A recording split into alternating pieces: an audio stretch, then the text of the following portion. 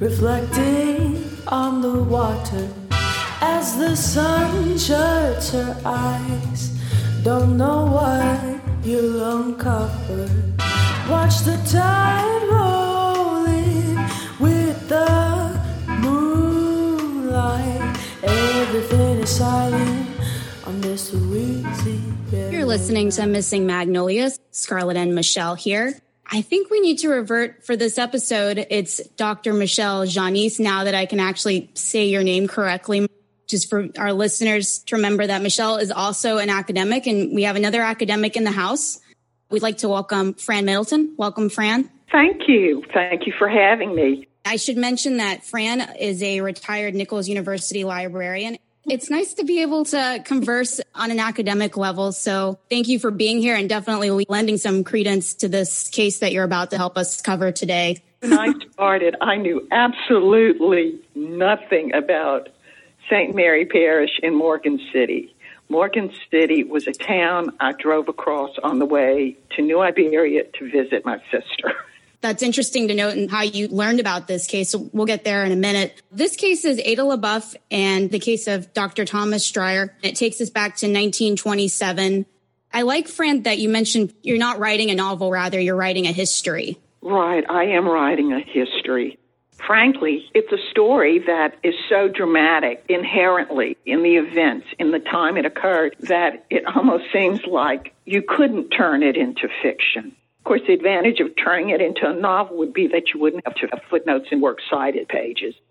For those of just tuning in, we're local, so it's a real pleasure to be able to converse with other people that are local. Our motto is we tell stories of the murdered or missing, but certainly not forgotten. I think Ada's story definitely encapsulates upon that because this is largely a forgotten history. I can open it up to Michelle. I grew up in New Iberia. Michelle grew up in Church Point. I knew nothing about this. It's great to see kind of a revival and interest because for people that aren't from the South, these stories have an impact generationally, and we see families and descendants shaped by these moments. Absolutely, I would agree. And I think some of those stories that we pass on tend to be the urban legends that conform with our traditional expectations about society. So sometimes the truth or the real experiences of the past are even forgotten on us locals. My mother is the one who told me this story. I've known this story since I was 4. This case was incredibly well known when it was going on. The crime occurred July 1st, 1927, when Morgan City was covered by the waters of the Great Flood. It ends on February 1st, 1929, when Ada LaBeouf and Dr. Dreher are hanged in the jail in Franklin. Franklin is the county seat of St. Mary Parish, and Morgan City was the scene of the crime. It was highly sensationalized. It was the talk of the town. It was a scandal. Though this may seem a bit odd to us in our generation, it was a mark of distinction to have a major crime. In this case, particularly a murder that involved adultery and scandal and ended in the first hanging of a woman in Louisiana. You need to bear in mind that Dr. Dreher and Ada LaBeouf were very respectable people. Then as now, there's a certain class distinction made in crime and the sentencing of people. A third party was James Monroe Beadle, who was Dr. Dreher's handyman. He was a hunter and a trapper. He had no cash income other than Dr. Dreher.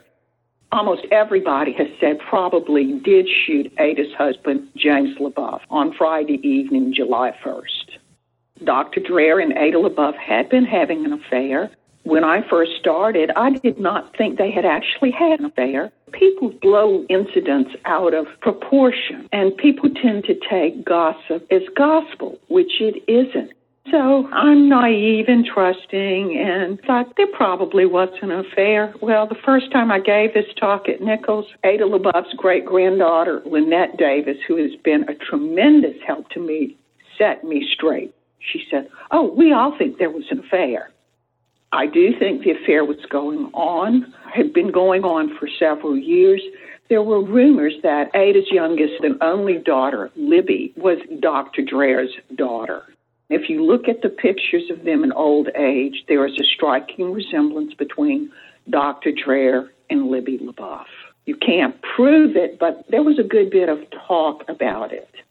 Things really came to a head between James LaBeouf and Dr. Dreher 2 years earlier when a woman who Ada named as the woman from across the tracks wrote a letter to Mrs. Dreher telling her that her husband was having an affair with Ada Bonner LaBeouf. Mrs. Dreher, who is from Ohio, has 3 years of college. Now, this is 1927. This lady has 3 years of college, goes and shows the letter to James LaBeouf, who at first the two spouses dismiss it, but over time suspicions creep in. By the time of the murder, James LaBeouf is stalking Dr. Dreher with a rifle. He's got a rifle in the back of his car. He has dressed in Ada's clothes, driving the family car, hoping that Dr. Dreher will approach him in an over-friendly manner, and then James LaBeouf is going to blow him away. The affair did exist. I would also like to say that by the time the murder occurred, Dr. Dreher was 55. He was in the latter stages of tertiary syphilis. Syphilis was a common disease at that time. Ada LaBeouf was 38. In all chances, most of the fire had gone out of the romance, but they had had a relationship, possibly a shared child, and so they did, upon occasion, run into each other. So there still was a closeness. James Beadle is a very enigmatic figure. He is a hunter and a trapper. He makes his living off the land. He has boasted to Dr. Dreher that he has killed a man and gotten away with it. Now, when I first read this, I thought, I don't think so. This is just a poor man trying to impress a much more prominent man, a man who provides cash income for his family. I was wrong, because in January of 2020, there was an editorial in the Morgan City Review in which the editor said that Jim Beadle was a liar, a thief, a cheat, and a murderer. Supposedly shortly after World War I ended, Beadle had shot an elderly lighthouse keeper in Berwick. I can't find his name because no body was ever found. So without a body, you don't have an inquest. Without an inquest, you can't have a trial. However, it looks to me like he was a lighthouse keeper, either active or retired, from the lighthouse that is in Berwick, which I think is called the South Reef Lighthouse, but I'm not sure. I have sitting next to me the 114-page book by Charles M. Hargroder. This is all that we have to go off of, all the information on this story.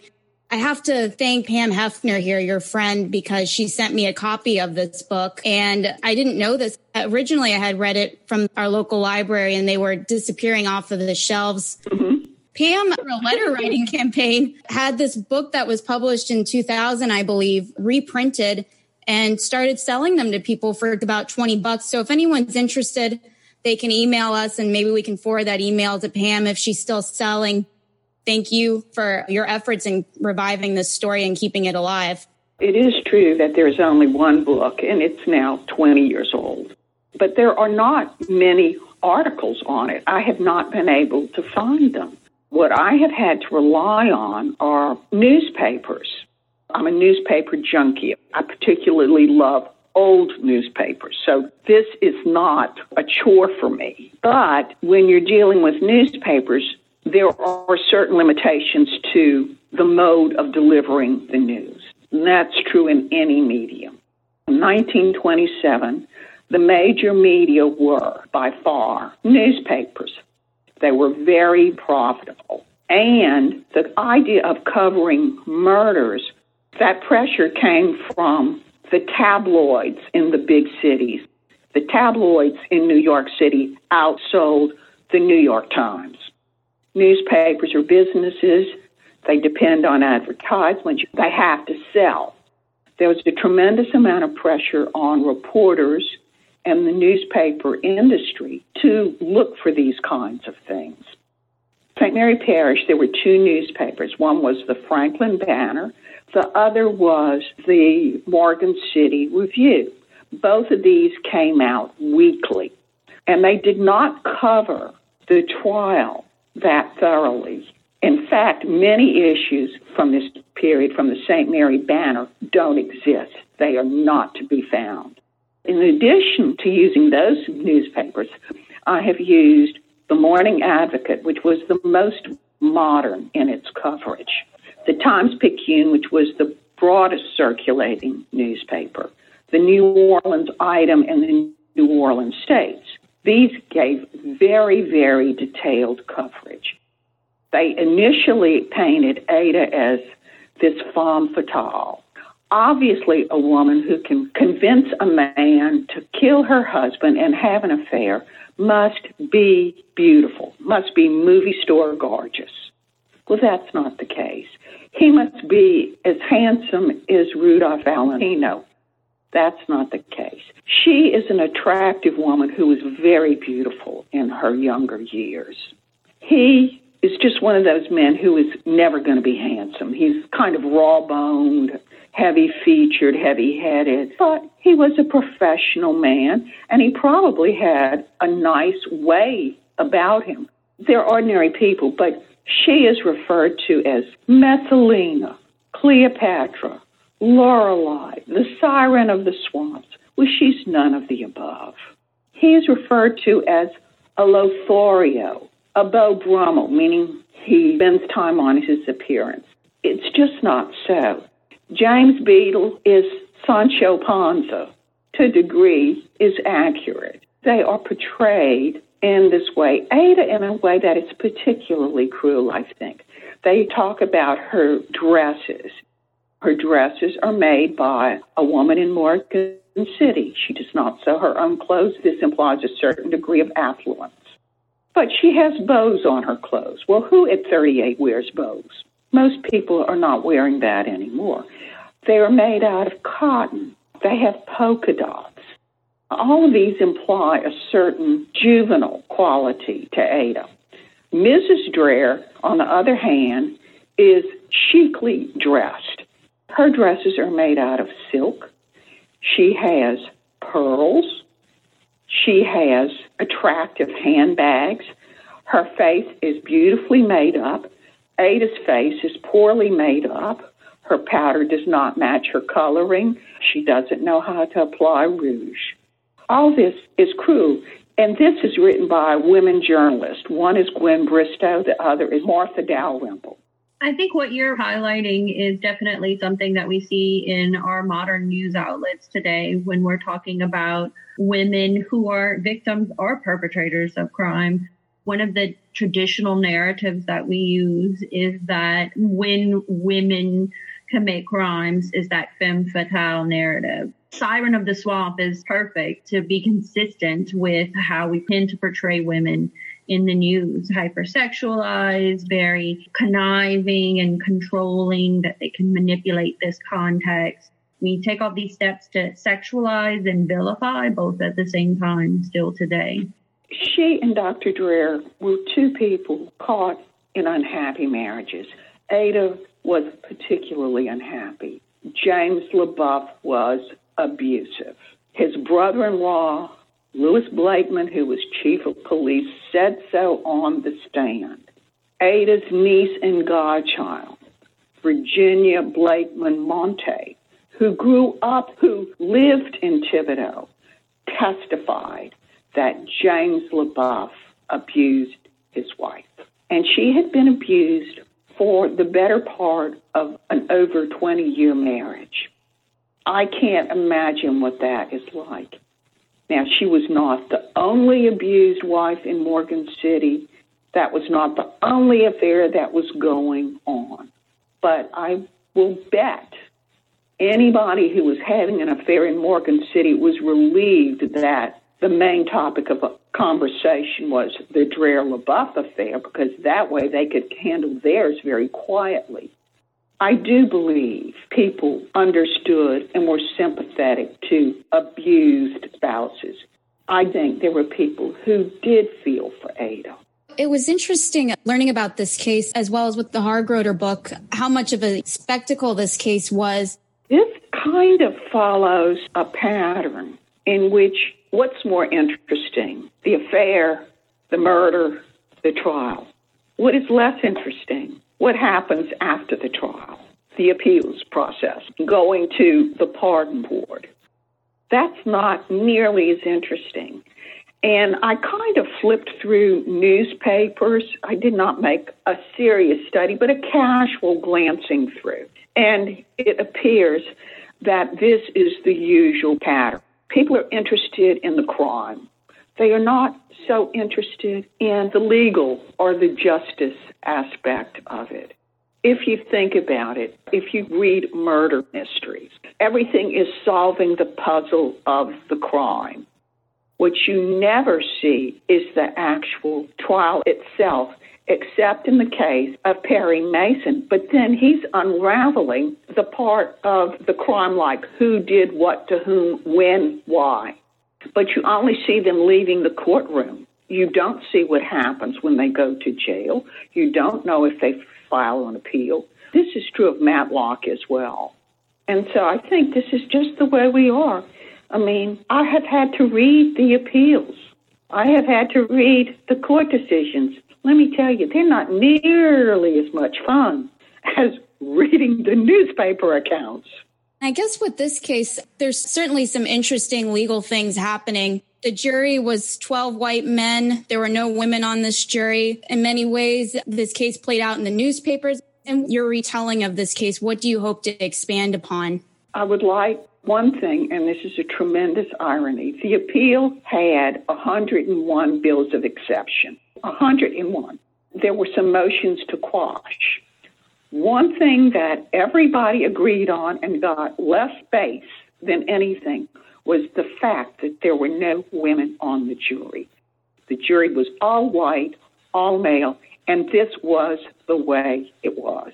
Bear in mind, in Louisiana, women could not serve on the jury until technically 1920, but then there had to be legislation to allow that. The law was that in order for a woman to serve on a jury, she must inform the clerk of court in writing that she was willing to serve on the jury. All the justices on the Supreme Court agreed with that. There had been test cases in other states. That proviso had been upheld. The rationale for this is women were such delicate creatures that they shouldn't have to endure this. These are women who had children at home, and it's very hard for any of us to fathom that that was the norm. It didn't matter what sex, what race, what age, what crime. The jury was always all male, all white. I don't know if you noticed this in your research, just because using the newspapers and court records, there's so much attention to Ada's clothing from this book. And I know that's the writer getting some creative license, but he's taking his cues from the newspapers, and it even follows all the way up to the gallows at the end, what she's wearing. Yes. There's so many interesting women players in this tale. Mrs. Dreher was the typical professional man's wife. She did garden clubs. She was active in church work. She was an intelligent, well-read, capable woman. After he died, she stayed in Morgan City.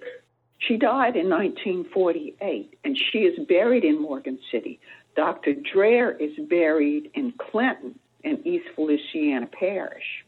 So they are not buried together. After he died, she became the first public librarian in Morgan City. She was active in World War II relief work. She was active in her church, and she went on to have a career. It's like she came into her own. The woman from across the tracks, I do posit a theory that I think a woman named Laura Jeanette Hamilton Turner, and Turner is spelled Toerner. It's a German spelling, may have written the letter. Her brother, Vance Hamilton, worked in Dr. Dreher's drugstore, and he is the one who told Sheriff Pecco that Dr. Dreher had a gun and was suicidal. I have looked up Laura Turner in court records. She and her husband, Robert, and his father, Robert, they were always borrowing money. They were never returning it. The Turners did have a grocery store. I cannot prove that she lived across the tracks because I can't find a property record.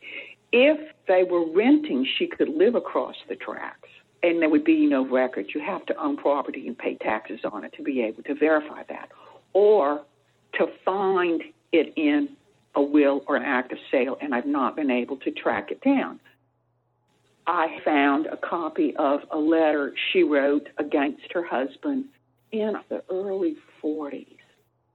She's not all there. She is not a normal personality.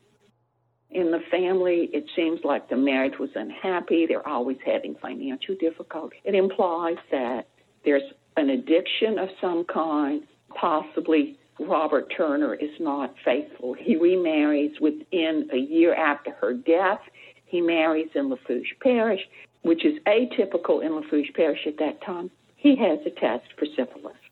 That's fascinating. It must be so exciting when you uncover new information. History's coming alive and you're helping bring it to light. Well, the thing is, you have to dredge it up. I mean, I did not realize there was that much to dredge up.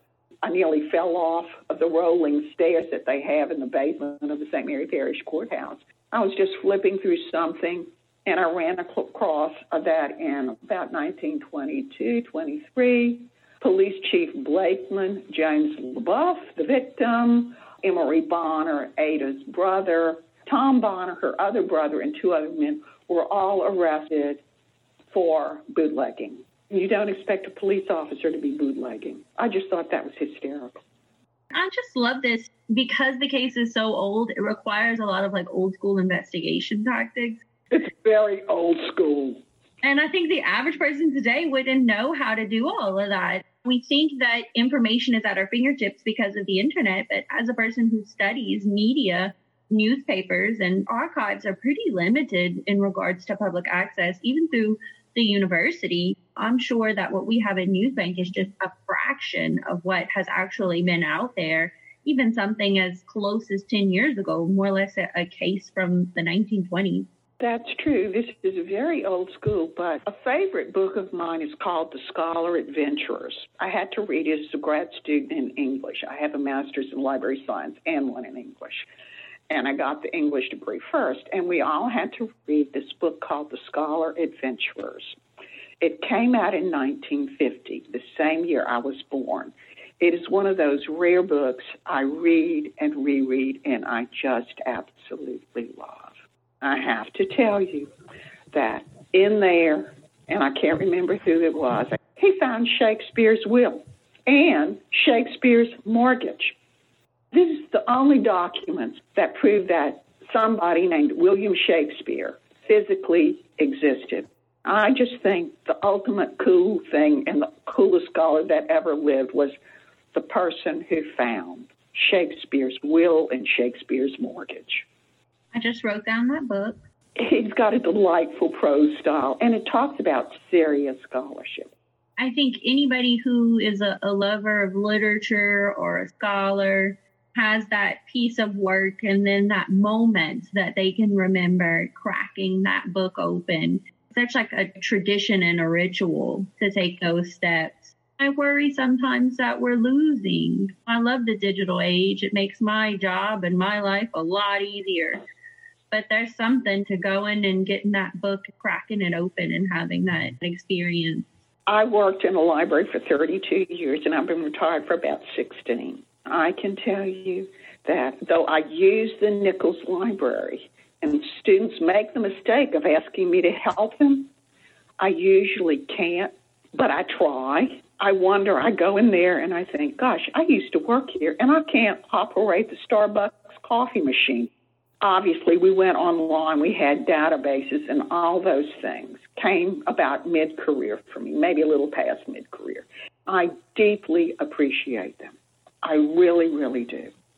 At the same time, I am so glad I had to use a card catalog, the Library of Congress, subject headings, those kinds of things, those paper sources. And I've had to rely on paper indexes.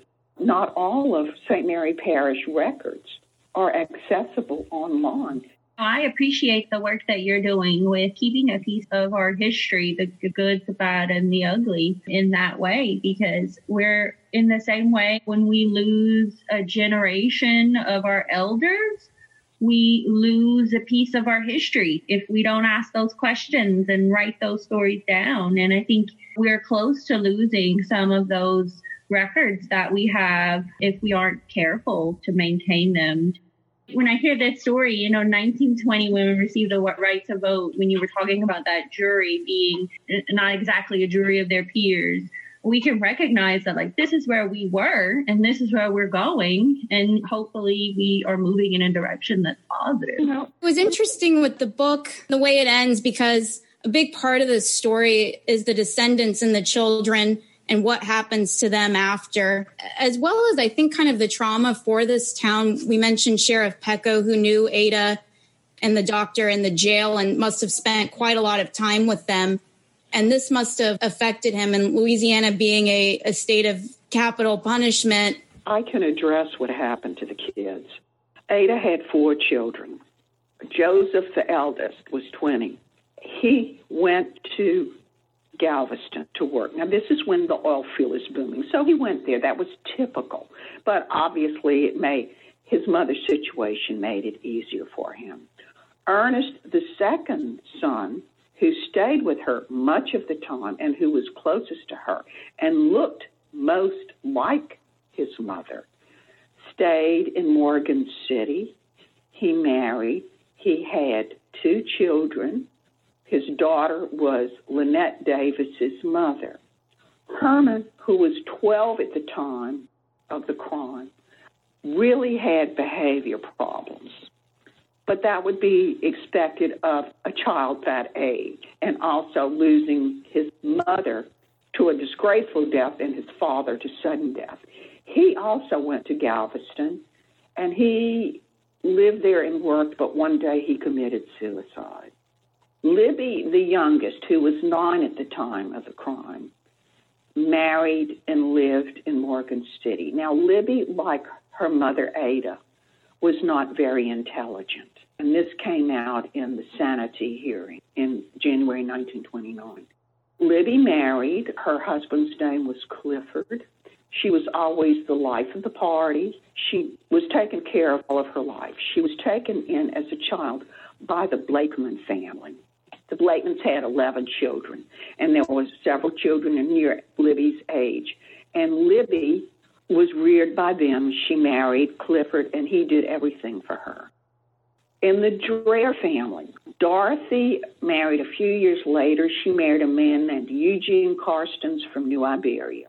Weeks Hall, the last resident of Shadows on the Teche, was best man in the wedding. The son, Ted, was going to go to medical school, but could not go after his father's death. He became an engineer, had a very good career in the oil industry, and he died in the Houston area. Polly, the youngest daughter, who would have been about 14 at the time of the crime, was really tragic. During World War II, she is living in Baton Rouge. She has married. Her husband is in the Navy. He comes back from the war, but not to her. He marries a woman from Plaquemine, Louisiana, and he's a bigamist. She then goes and lives in Houston, where she is a secretary. She's the first of the Dreher children to die. She died of lung cancer. We've had other people on our show and from the area, and it was interesting to learn that they learned of their family history through school. I think you mentioned maybe Lynette's mom had learned about this case through. That's correct. Which is fascinating to have something like this happen in your family and have to hear about it secondhand, but maybe that's common for Louisiana. At that time, and even when I was growing up, things were kept more private. I'm not saying that was good or bad, but it was the way it was. You just didn't broadcast things. People were just more reticent. And in this case, I think there was communal shame and guilt involved because the way people had behaved, and they just wanted to put it behind. The people in the St. Mary Parish Courthouse, the people in the libraries, the branches in St. Mary Parish, the people in the archives at Nichols, the library staff, I have just been amazed at how cordial and open they have been, especially when you consider I'm not from St. Mary Parish and I'm investigating a topic they're not comfortable with. And it took a long time for people to become convinced that I was serious and I was not out to dig up dirt and deal with the seamy side of the situation. I know it's got a dark side. I'm sure Michelle has had to deal with, you kind of have to be a little bit delicate in your approach. And you have to be a little bit tactful in what you say, which means maybe you don't get exactly what you want, but you can hope you get something useful. Absolutely. That's the best approach. Fran, are you going to be a character at all in your history? Only as the person who tells the story and someone who has a strong voice as a writer. It's been a frustrating experience, but it's been a rewarding experience. I've had a lot of people at my back helping. Well, thank you so much. This has been a real treat. I think we could actually just go on and asking you so many questions because it's like a treasure trove of knowledge on this case. It's very interesting, and I can't wait for your book. I need to get busy on it, but I have been working. Thank you both, and have a nice rest of the day. Y'all take care. You too. Bye.